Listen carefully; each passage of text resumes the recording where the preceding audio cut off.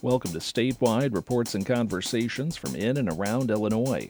I'm Sean Crawford. This week we discuss how the legal landscape for transgender individuals is driving more of them to Illinois. And we hear from a transgender school board member helping make a difference. Also, why fewer hospitals are investing in midwives. A shocking report on violence at a federal prison in northwest Illinois led to a special management unit's closure, but NPR has learned as changes were being proposed, some employees threatened prison officials. A Central Illinois mayor talks about a tornado that decimated his community a decade ago and how recovery continues. We'll learn more about what farmers are doing to deal with climate change. And a longtime fixture behind the microphone, the voice of the Northern Illinois University Huskies, is retiring. Those stories and more this hour on Statewide. Well, we just wrapped up National Transgender Awareness Week. And according to the Trans Legislation Tracker, 85 anti-trans bills were passed in state houses around the country this year. Many of them target youth, including access to gender-affirming health care for minors. Medical organizations, including the American Academy of Pediatrics, support age-appropriate gender-affirming care. They say it can reduce adverse mental health outcomes and the risk of suicide among trans youth. Illinois Public Media's Kimberly Schofield spoke to reporter Owen Henderson about Illinois' efforts to protect trans rights. Owen, tell me a little bit about the current legislative landscape in the Midwest when it comes to trans rights. So there was a big wave of legislation around the country this spring, especially focusing on trans youth. Here's what went into law in the surrounding states just in 2023. Indiana, Iowa, and Kentucky all passed versions of a law like Florida's so-called Don't Say Gay law, which bans instruction about human sexuality in any form before a certain age. Indiana and Iowa passed laws requiring schools to tell parents if a child requests to use a different name or pronoun at school. Iowa and Kentucky passed laws requiring students to use the bathroom of the sex they were assigned at birth. And Kentucky and Missouri both passed laws requiring students to play on sports teams that align with the sex they were assigned at birth. And now all four of these states, Indiana, Iowa, Kentucky, and Missouri, all of the states that surround Illinois, except Wisconsin, have all banned gender-affirming health care for minors. I should say Indiana's ban is currently blocked by a court injunction. So on the legislative side, what is happening in Illinois? Illinois actually enshrined legal access to gender-affirming health care at the beginning of this year. It guarantees that in-state providers can't lose their licenses for providing care that is legal in the state of Illinois, even if that care is illegal elsewhere. What has the effect been like from all of this legislation on the ground for trans people in the Midwest? So this past April, Missouri's Attorney General put out emergency rules that severely limited access to gender-affirming health care for everyone, unless they met some very stringent criteria. Those rules have since been pulled now that Missouri has banned gender-affirming health care for minors, but when those rules were first introduced, it shook a lot of trans Missourians up. Ezra Witcher was living in Springfield, Missouri with his partner at the time. It was like, oh, okay, well, you're no longer welcome in the state. Get out now while you can before the dust settles and you see how bad it is. Witcher and his partner decided to start looking for other states with more protections for trans residents. They took a road trip through Illinois to visit a few potential places to move, one of which was Champaign-Urbana. Driving around and seeing all the pride flags and stickers, not just in downtown, but everywhere, was like, okay, I feel safe. Because they wanted to make sure Witcher continued to have access to his health care, the two decided that he should move to Illinois as soon as possible, without the two of them even having an apartment here. Witcher reached out on a Facebook group for the local trans community where he met Taryn Elam, who offered to let him stay in her guest room for free. I could not, in good conscience, just stand by and do nothing while somebody was moving into the area or trying to, and I've got the space. Witcher stayed with Elam for about 6 weeks before he and his partner were able to get into their apartment this summer. Now the two are settling into the community. Oh, wow. Is this story an anomaly? To put it bluntly, no. As more and more anti-trans legislation has been passed in state houses around the country, more and more trans adults and the parents of trans kids have been reaching out to organizers in Illinois to look into moving here. We've got other people who reach out by email or through social media or the phone and say, like, we're fleeing this particular state for this particular reason. We are not safe, or our family is not safe. And, we identified this community as a place that we're going to be relocating to. Nicole Friedman with Uniting Pride of Champaign County has been getting a lot of those messages. She says that with the big increase in demand that they've seen, she wants the Illinois government to devote more resources to this issue. I wish our state legislators would recognize the level of the state of emergency we're in and would give it the weight that they give to other areas of emergency. So moving forward, what are advocates pushing for in Illinois when it comes to trans rights? There are 3 bills that Equality Illinois is currently pushing for. One would require trainings on cultural competency in healthcare so that providers who aren't from marginalized communities, like the trans community, are better equipped to treat the patients who are. Another would make things easier for businesses and universities to create gender-neutral multiple occupancy restrooms if they want to do so.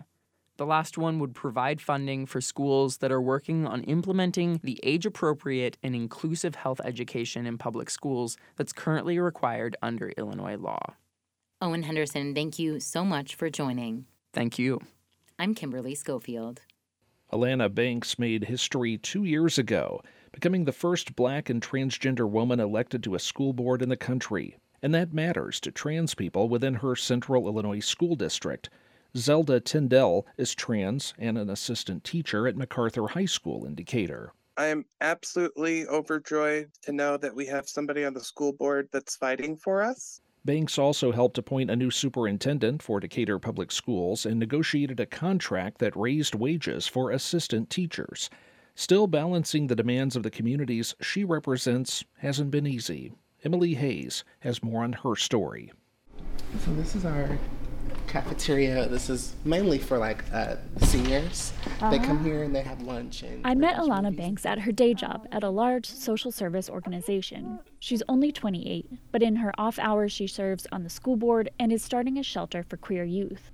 She didn't transition until she was 22 and identified as a gay boy while in school. There have been many situations where I felt, outed by administrators or felt, just unsafe, even walking to and from class. She never knew what peers would say to her, and now she wants to be the hope for current students like her. There is the light at the end of the tunnel for students who are struggling with these issues. Despite her election making national news in 2021, Banks has not received any hate mail. Instead, she says the hardest part of her term has been doing enough for the communities she represents. Because a part of my campaign, when I first started, everyone assumed that I was just going to primarily work with Black issues or queer issues. And so those 2 communities, actually, I wish that I could do more work for. There's just been a whole whirlwind of other things that we've had to focus our attention on. Like relocating students over the summer when 2 school buildings in the district were found to be structurally unsound. And that has led to frustration from some in the LGBTQ plus community who feel their issues aren't being addressed quickly enough. To explain to folks that, unfortunately, in this political climate, nothing happens overnight. All of the change, whether it's progressive or not, takes a while to actually be tangible. So that's kind of the hardest part. The leaders of Black youth groups are also reaching out for help. They come to me in that I am African American and that I should be able to articulate their interests and concerns and things like that. But they struggle with my identity. Those groups are often organized by the same Black churches Banks grew up in. She says they often have an implicit don't ask, don't tell policy about being gay or lesbian and are more hostile to trans people. She often has to fight stereotypes that Black trans women are uneducated, have a mental illness, or are sex workers. I'm none of those things. I'm actually a professional. I'm working on my degree. I make my own money. I'm self-sufficient. I'm independent. And I think for them to see that, for the community at large to see that, to witness that trans people are just as normal as everyone else, it's an adjustment, I guess. But again, being the optimist that I am, I always feel that, it won't always be this way. In those hard moments, Banks relies on her social circle, including the superintendent and board secretary, who she's known since she was a child. Our board president is also really great at listening. I can always call on someone if I just need to decompress or vent about it. But other than that, I just tell myself, I'm naturally an optimistic person, so I just tell myself, this too will pass, and tomorrow's a new day. So I think it's just having that optimistic energy about myself that's the best I can do right now. Alana Banks' term on the Decatur Public School Board ends in 2025, and she's already planning to run again. I'm Emily Hayes. Last year, black drivers were the subjects of 30% of traffic stops in Illinois. That's almost double the percentage it was nearly 2 decades ago. And according to an investigation by WBEZ and the Investigative Project on Race and Equity, many black drivers are left questioning if a routine run to the store or picking up their child from school could lead to being stopped by police. Michael Liptrot shares some of their stories and how some are fighting racial profiling in Illinois. On a Saturday morning in September, I set out for the west side of Chicago to the Austin neighborhood. As I approached the intersection of Madison and Laramie, I saw a police traffic stop taking place. It was just past 11 a.m. 2 officers speaking with a black woman in a cream-colored Chevy Impala. Within minutes, another stop happened. A different pair of officers pulled over 2 black men in a dark-colored sedan. Before I could tell the make and model, the stop was over. In the roughly 25 minutes I sat in the area, I saw 5 stops, either at the intersection of Madison and Laramie or a block away. All but one was over as fast as it started, with no visible ticket being given to the drivers. This intersection specifically is known for police traffic stops. At least that's what people told me at the nearby car wash. I went to a Buddy Bear car wash where it's packed with cars, mostly black and Latino drivers wiping down their rides to start the weekend.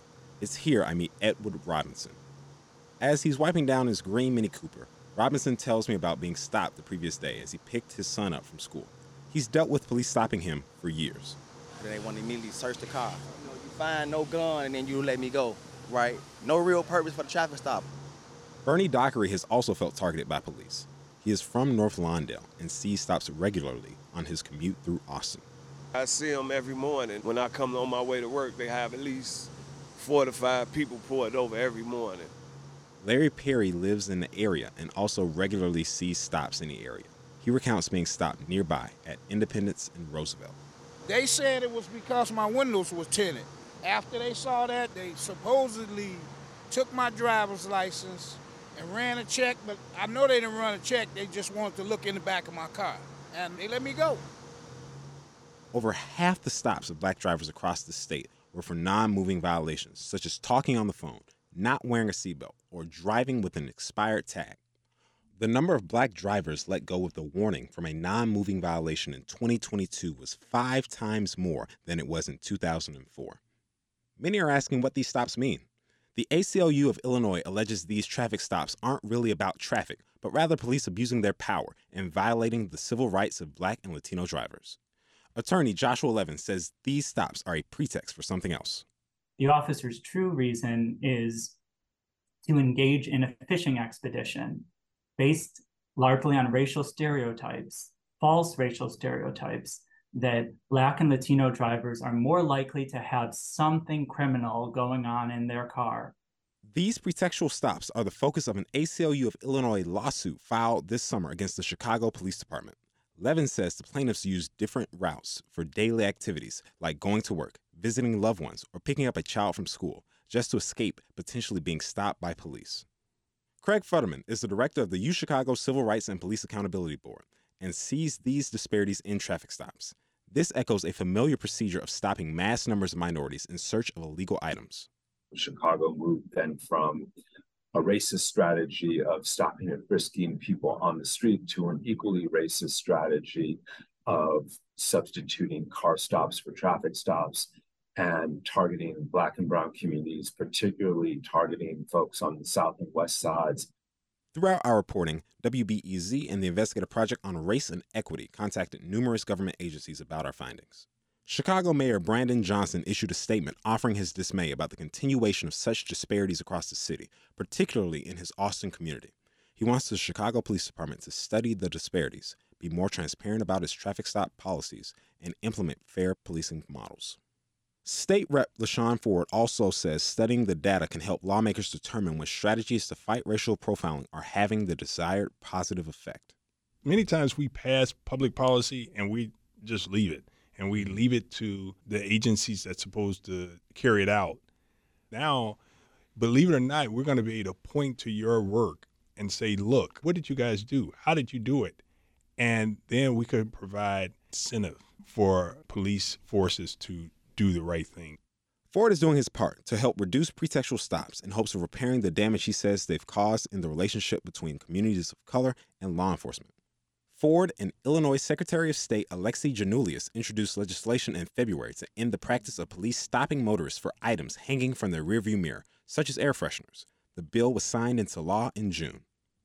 Long before the state started collecting traffic stop data, David Lowry has been fighting racial profiling where he lives in southwest suburban Evergreen Park. There's the police station right there. Lowry is the CEO of the Living and Driving While Black Foundation. I went on a ride-along with Lowry through areas where he has both witnessed and experienced traffic stops in the village. First, we rode down Kedzie. The Evergreen Park Police Station is just down the street from where Lowry routinely sees officers making traffic stops.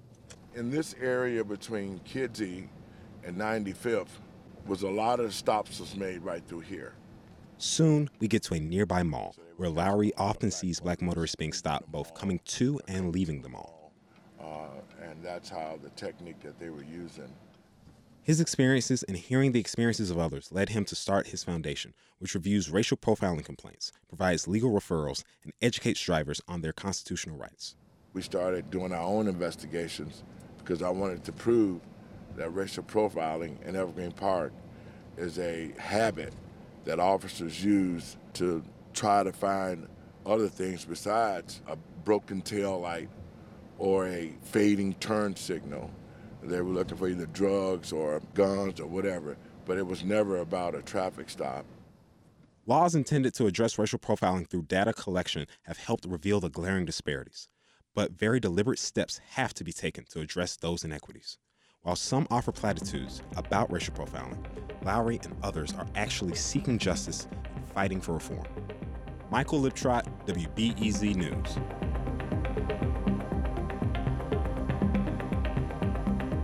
There's more to come on Statewide. Stay right here.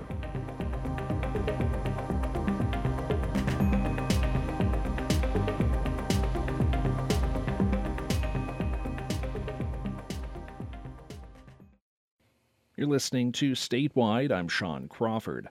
Swedish hospital this summer laid off some midwives while others quit as the medical center made big changes. Many pregnant patients were outraged. In some cases, they had long headed to Swedish just for the hands-on care midwives are known for. Research shows midwives could help reduce the maternal mortality rate gripping the nation while increasing choices for patients. And yet hospitals across the Chicago area aren't investing in midwives much or at all. Kristen Schorsch brings us the story. It's about 5 o'clock on a weekday, and Autumn Murdoch, who is 36 weeks pregnant, arrives at a regular group meeting with other pregnant people due around the same time. This is her first baby. She's having a boy, and she's a little nervous. Tall and athletic, Murdoch sinks into a circle of comfy chairs.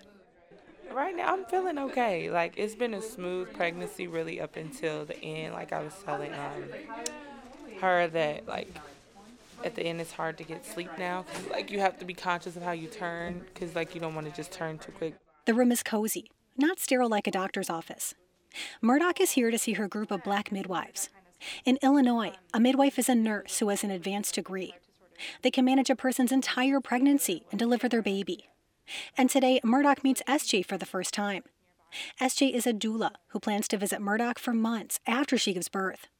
They chat about everything from taking a childbirth class about, like, they'll go through like breathing techniques, they'll go through positioning, they'll go to how to bond with her baby and encourage breastfeeding right after delivering him. So, like some things that you can request are like, immediate skin to skin with baby, as long as their heart rate and breathing's doing okay. Yeah. The focus of this midwife group is to try to stop so many pregnant black people from dying before and after childbirth. They do that by building trust with these mothers, listening to and believing their concerns. Historically, that hasn't been the case. Yet despite research that shows midwives tend to have low C-section rates and better outcomes for both parent and child, WBEZ found that many hospitals across the Chicago area are not investing in midwives, or they're cutting back. The void deepens depending on where you live. It's particularly stark on Chicago's South Side. Several hospitals decline to explain why, but midwives, healthcare advocates, and other medical professionals told WBEZ it comes down to this. Many hospitals don't value midwifery. Births can take longer with midwives, and some say hospitals don't pay them enough. Carrie Stewart is a midwife in Chicago. Autumn Murdoch is one of her patients. As we know, midwives are more hands-on, less invasive, and so those births may take a little bit more time, therefore holding up, usage of more of those rooms. And it's really the concept of midwifery and really investing in midwifery and the care that patients are really looking for. Some say the lack of midwives at hospitals is about money, that a cascade of interventions can happen with OBs, ultimately leading to some unnecessary C-sections. But that major surgery brings in more money. Still, even if hospitals wanted to bring on more midwives, it's not that easy. Leslie Sanchez underscores part of the problem. She's a midwife, but she's also a nurse with a doctorate degree. She says she makes more money working at a hospital as a nurse, helping doctors deliver babies that she could deliver herself.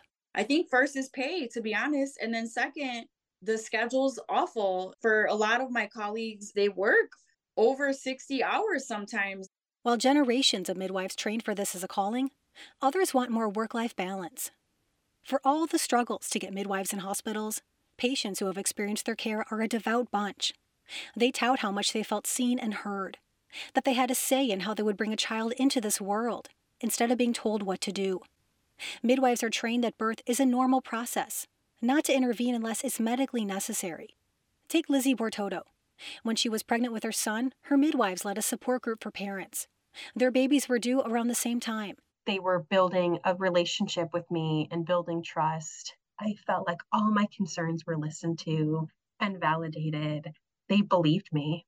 And that's so sad that that's like an outlier in like a woman's experience in general and especially in healthcare. Bortoto says the midwives created a sense of community, and she felt empowered and educated about what could happen when it came time to deliver. That support carried over to when Bortoto went into labor. Her son was born a little blue. The cord was wrapped around his neck. Specialists rushed in to make sure her baby boy was okay. But I just remember that the midwives, they were only focused on me.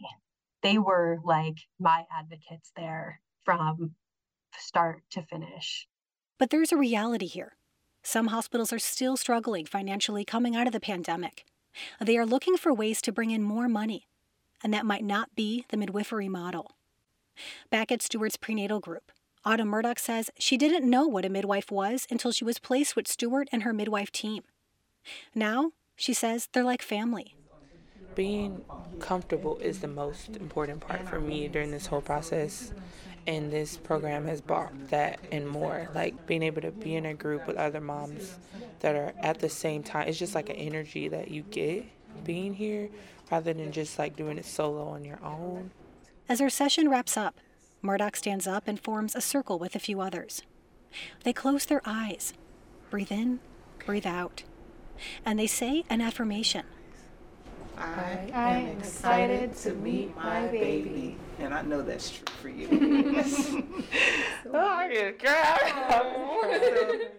Kristen Schorsch, WBEZ News. Well, drivers are experiencing some relief at the gas pumps as the Thanksgiving weekend is upon us. Gas Buddy fuel analyst Patrick DeHaan says national gas prices have been dropping for 9 straight weeks. That's the longest streak since the summer of last year. It's down about 3 cents in the last week, and more significantly down about 60 cents from a year ago. So as millions of Americans hit the road for Thanksgiving, we've been greeted with falling prices. And DeHaan says the price could fall another 5 to 15 cents by Christmas, unless OPEC decides to cut oil production. DeHaan says 41% of respondents to their Thanksgiving travel survey were hitting the road this weekend. That is the highest number since 2019.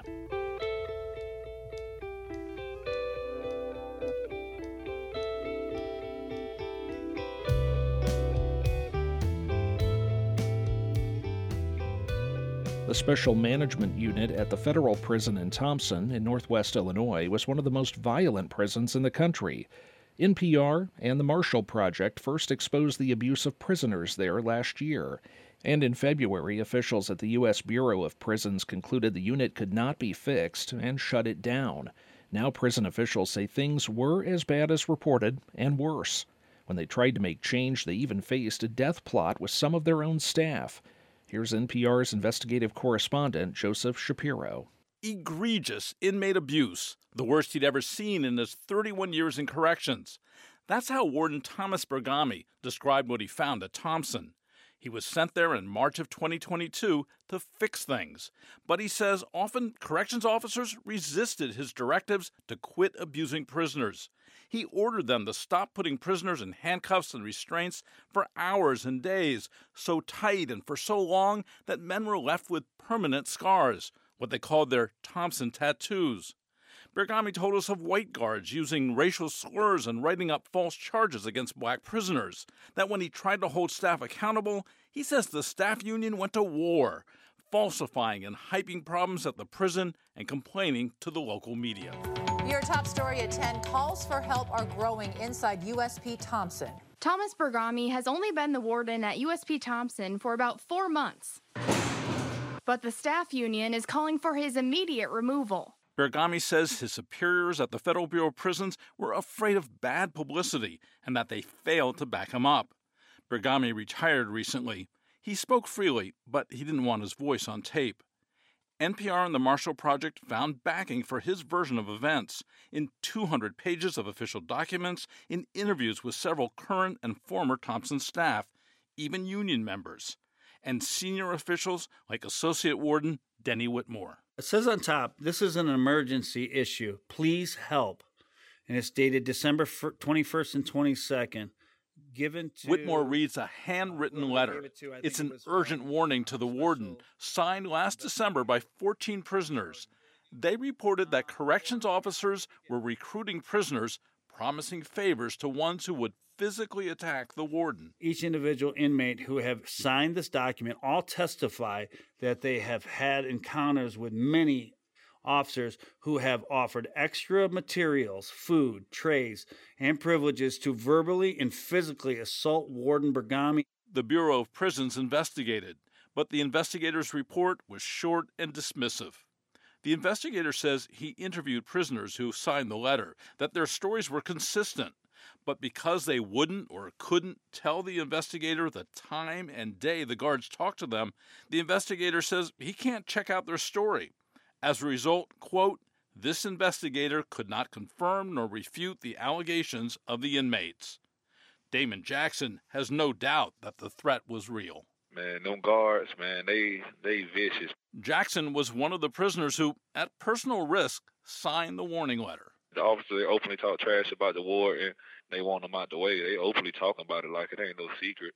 They wanted to continue doing what they were doing. The warden wasn't going for it, so they was trying to get them out the way so they could continue beating inmates and running the prison how they wanted to run it. And I felt terrible for Warden Bergami. Denny Whitmore, the associate warden. His head's probably spinning like, wait a minute, there's a threat against my life, and there's staff conspiring to have inmates seriously assault me or try to kill me. And then to find out the staff are put back on their posts within like a 3 to 5 day period, it screams of unsafe. Whitmore and Bergami were two experienced wardens sent to Thompson by the Bureau of Prisons to correct things. Right away, they ran into resistance. Black shirt mafia. Black shirt mafia.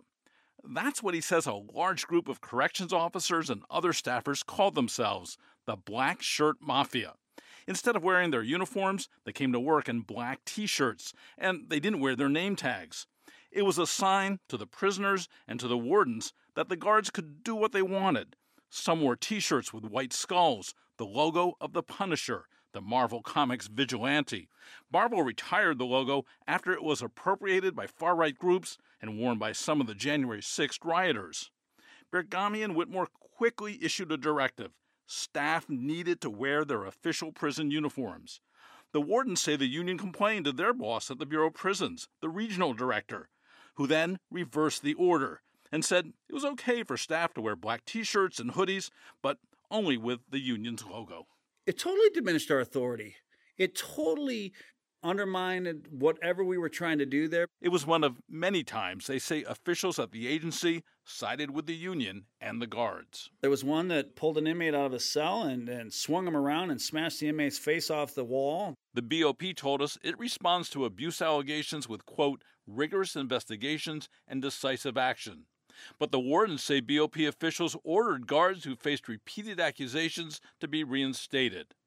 Union leaders deny the accusations of the wardens. They say it was the wardens who created problems and failed to protect the safety of prison staff.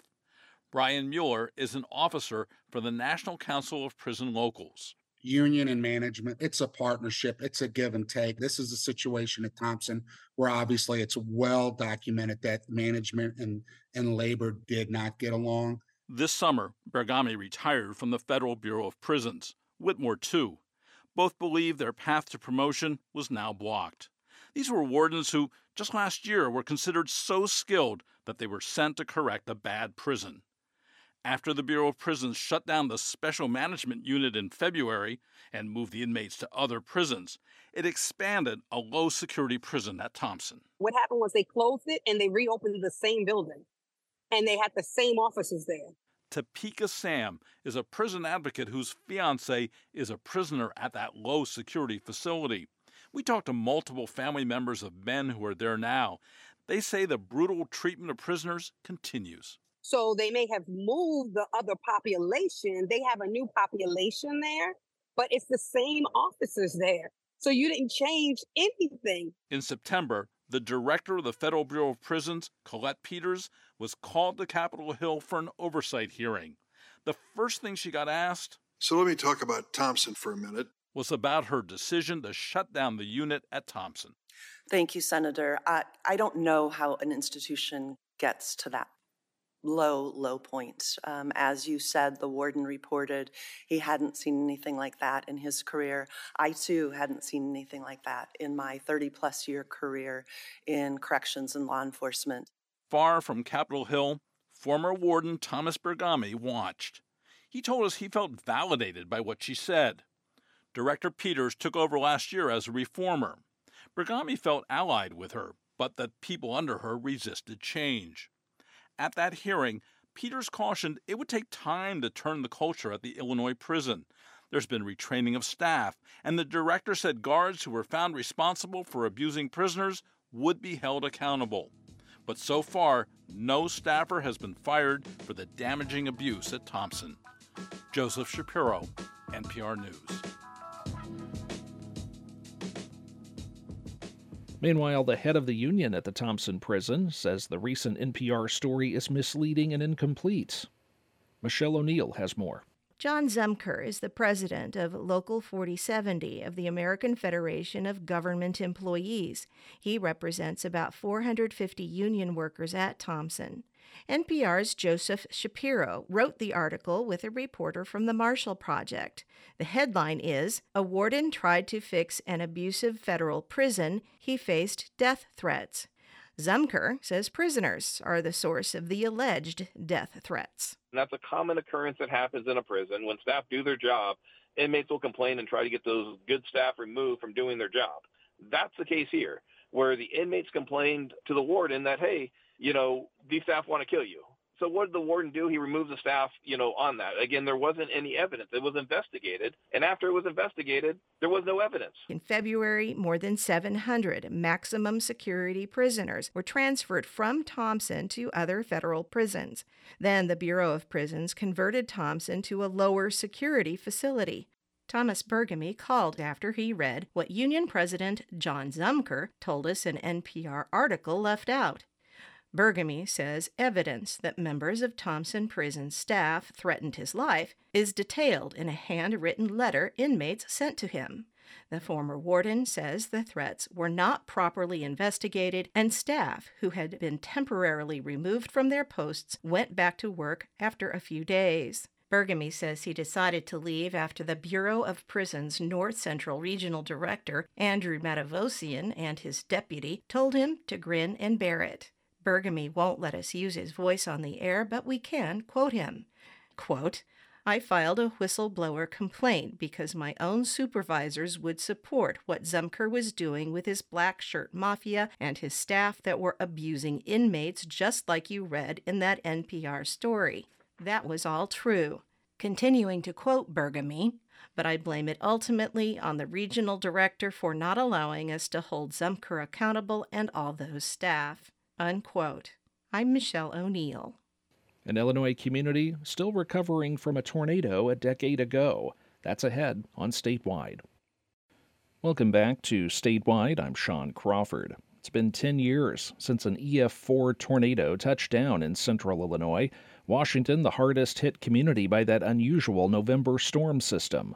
Colin Shope sat down with the Washington mayor, Gary Menier, to reflect on the continuous process of recovery.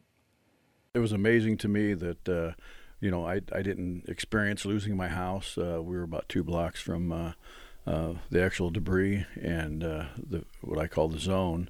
And I just couldn't imagine as I walked on that Tuesday afterwards, was the first day we allowed people to get back into their neighborhoods to try to claim any source of, memories, whether it was DVDs from weddings or family videos or jewelry or wedding pictures, whatever it was.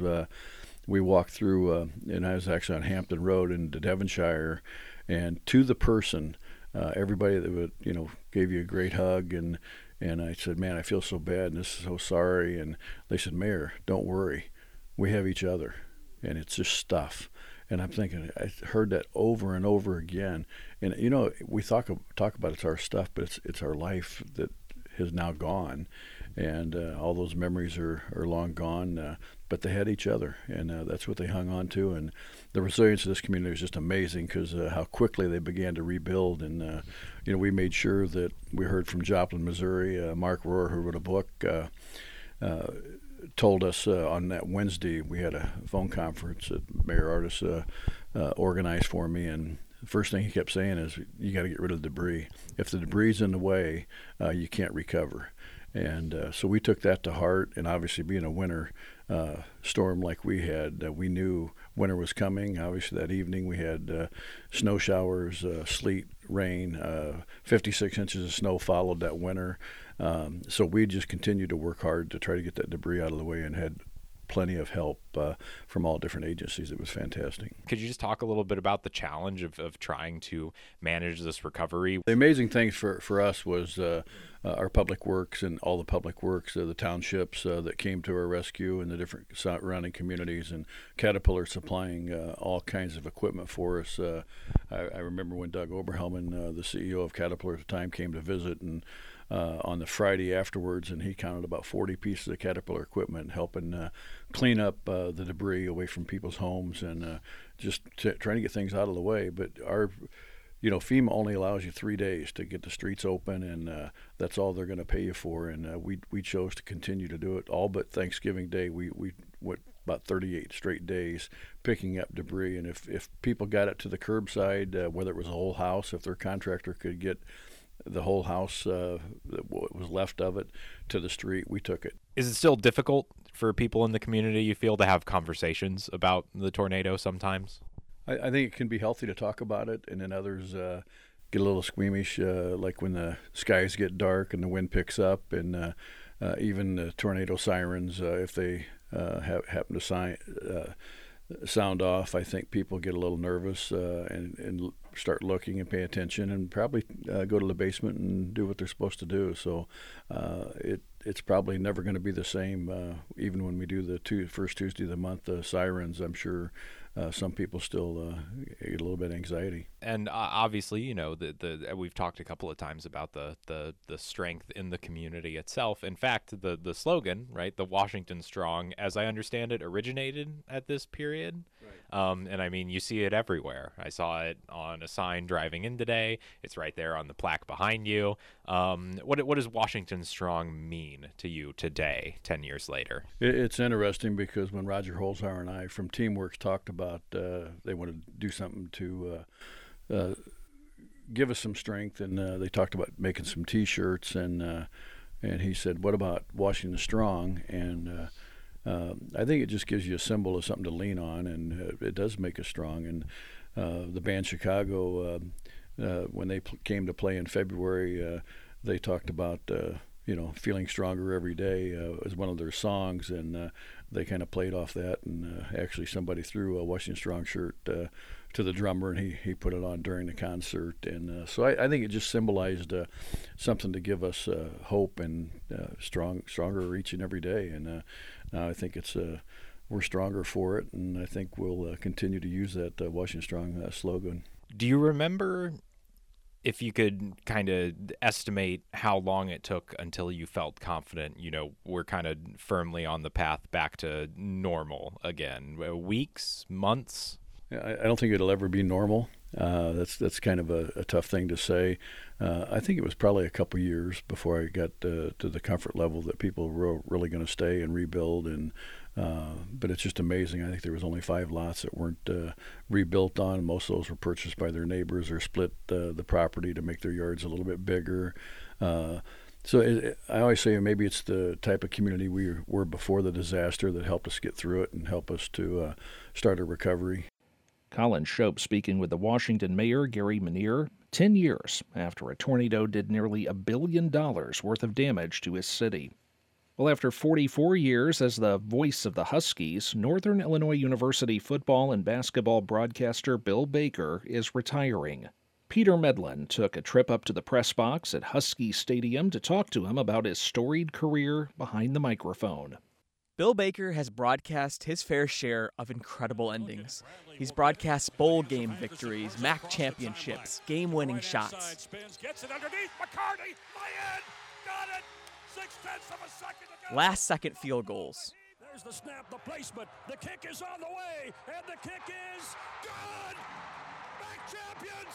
And, of course, maybe his most famous NIU call, the wild ending of a 63-60 thriller in Toledo. Feet taken out of bounds. Goodbye, Toledo. Goodbye, Toledo. They're done. Huskies win it. But the only ending Baker's thinking about right now is his last call. How will the game end? Will NIU win? And when the buzzer sounds, how will he say goodbye to the Husky faithful before taking off the headset for the last time? Really, that's the only thing left on my to-do list is figure out exactly how I want to leave. One of the reasons he's so fascinated by the end is that his illustrious NIU play-by-play career started with a bang. It's September 1980, his first ever Northern Illinois football game, his first ever play. Long Beach State kicks off, and the Huskies take it back 97 yards for a touchdown. The guy that I was working with, Pat Carey was his name, he just sat there, looked at me with his mouth open, and we went to a break, right away, and he shook his head. He says, "I can't believe that." And then I got, yeah, you know what? That's a tough one to beat. Your very first Division I call, that is a tough one to beat. Since then, Baker's announced thousands of games for NIU, from football to men's and women's basketball, soccer, baseball, softball, and more. He's called over 500 football games and only ever missed one. A massive part of the broadcast has been Baker's partnership with his analyst, Mark Lindo. They've been a duo for the past 39 years, and Baker says they're the longest-running broadcast team in Division I college football. He's inside of my mind, and I'm inside of his mind. We both know what the other guy's going to say, before it ever happens. And when he thinks about what he'll really miss when he steps away, it'll be the relationships he's built with colleagues like Mark and Andy Garcia, who he's happy to be handing the mic over to after this year. Relationships both on and off air, and watching their families grow up. Not going to be going everywhere. It's not going to be Toledo. It's going to be dealing with these guys, traveling with these guys, and eating with these guys, and kibitzing, and we don't smoke the cigars anymore. We gave those up. But, that's going to be the biggest thing. But it can be a demanding job. A late game in Washington with a red-eye home for a game in DeKalb the next day. He's been traveling through Thanksgiving and on the road for Christmas and New Year's. It's a commitment and sometimes a sacrifice. I missed a few sporting events. Both of my girls played tennis in high school. My older daughter played softball. Got to see a lot of them. Missed a lot on weekends when I had to be someplace. Missed weddings, in the families, and missed funerals. Missed a couple. Yeah, it helps to have a family that understood. He and his wife Karen have been married for 50 years, and she likes to joke that he had a microphone in his hand when they met. And she's even gotten to travel with Bill this fall for his last season. And a lot has changed in the past 44 years in sports and technology. Baker's not only the play-by-play man, he also does the engineering work behind the scenes. He remembers long before the internet the dry pair system of getting the broadcast on air when you're states away from your station. He remembers someone from Sports Information slipping them a piece of paper with basic team stats during timeouts. Nowadays, I've got an iPad. It sits right in front of me. And anything I need to know about, number one, the game, number two, the players in the game, what they're doing in the game, and what these players have done historically is at the tip of my finger. Baker doesn't know exactly how he got the radio bug. He loved listening to Cubs announcer Jack Quinlan as a kid, and in high school at Lane Tech in Chicago, he asked if he could record their football games. I asked him, hey, could we maybe tape the games and play them back in the lunchroom? Surprisingly, they said yes, and we did, and they did. Now, the only trouble with that was there were 400 or 500 kids eating lunch at the same time, and you couldn't hear those games. In college, in the late 60s, he got paid to broadcast sports for the first time. His first call was a sophomore football game between St. Charles and Naperville for WGSB. He never remembers being nervous to be live on air, even back then. Baker served 4 years in the Air Force before beginning his career calling high school sports and eventually landing at NIU. It's a lifetime. 44 years is a lifetime. And you feel honored, awfully lucky. You feel blessed being able to do this for as long as I did it. No matter how Baker's final game ends, it'll be special. That's whether it's a last-second touchdown or a 2-yard gain, because the moment demands it. And for the past 44 years, Bill Baker has been the one bringing gravity to those moments, to countless memories that'll live forever for Husky sports fans. I'm Peter Medlin. A sweeping new report from the Biden administration warns that the Midwest is getting hotter and wetter, and these extreme weather changes pose an immediate threat to Illinois farms. But for farmers, conservation measures can be expensive, and the results aren't always readily obvious. Contributor Zach Noth recently visited 2 corn and soybean farms in central Illinois that are experimenting with some new practices. And Zach, Illinois farms don't look like they used to. Tell us what you learned when you began traveling to central Illinois to talk to farmers. Well, to the eye, they might look no different, but there are many changes behind the scenes. First of all, Illinois farms are much bigger than they used to be. They've consolidated about and cut in half the number of farmers that are out there. It's still farmed by families who live on the land for the most part, but they farm much bigger acreage. And the reason is because there are a lot of out-of-state and absentee owners. Another big change that I noticed is that the equipment is huge and it's very high tech. A combine to collect corn and soybeans might cost up to $1 million. And some of these vehicles almost drive themselves. They can measure the moisture of the soil and they can operate on GPS. And you actually spent time on 2 Illinois corn and soybean farms where the owners are adopting some conservation measures. Tell us what they're doing. I think the most visible thing that listeners might notice as they drive down the highway through central Illinois is grass waterways. So they look like roads that almost go through the cornfields and the bean fields. They look like little highways. They planted grass in an area where the water can collect and it can run through the fields without taking tons and tons of soil with it. Another thing people might notice is cover crops. So normally during the winter months, the soil is bare. There aren't any crops growing there. A lot of farmers are starting to plant cover crops to hold that soil in place, harder for the wind to blow it away and harder for the rain to wash it away. And then using some of the higher tech available, the new machinery, they can actually do a lot less plowing in the fields, and they can really apply their fertilizer in a much more precise way, using quite a bit less, which saves them money too.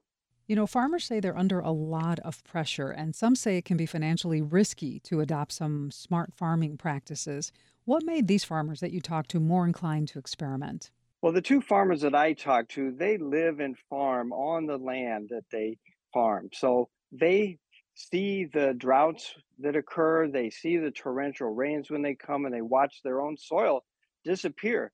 So they have a direct incentive in trying to preserve and conserve the natural resources. The Biden administration wants to actually pay farmers to adopt more smart climate practices. What do the farmers say about that? Well, they're all for it. But I think adoption is going to be a slow process because farmers listen to other farmers. And the Illinois Farm Bureau and groups like the Nature Conservancy are working directly with farmers like Jake Lieb and Michelle Carr to try out different conservation techniques, show that they can work, because really they find that one farmer is going to find out from another farmer whether these tactics are working or not. Now, these financial incentives may push them over to try them themselves.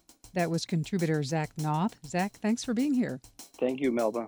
That's all the time we have for this episode of Statewide. Thanks for being along with us. And join us next time. We'll have more reports and conversations from in and around Illinois. You can find us where you get your podcasts, also through the NPR app and at nprillinois.org. Our episodes can also be found through this station's website.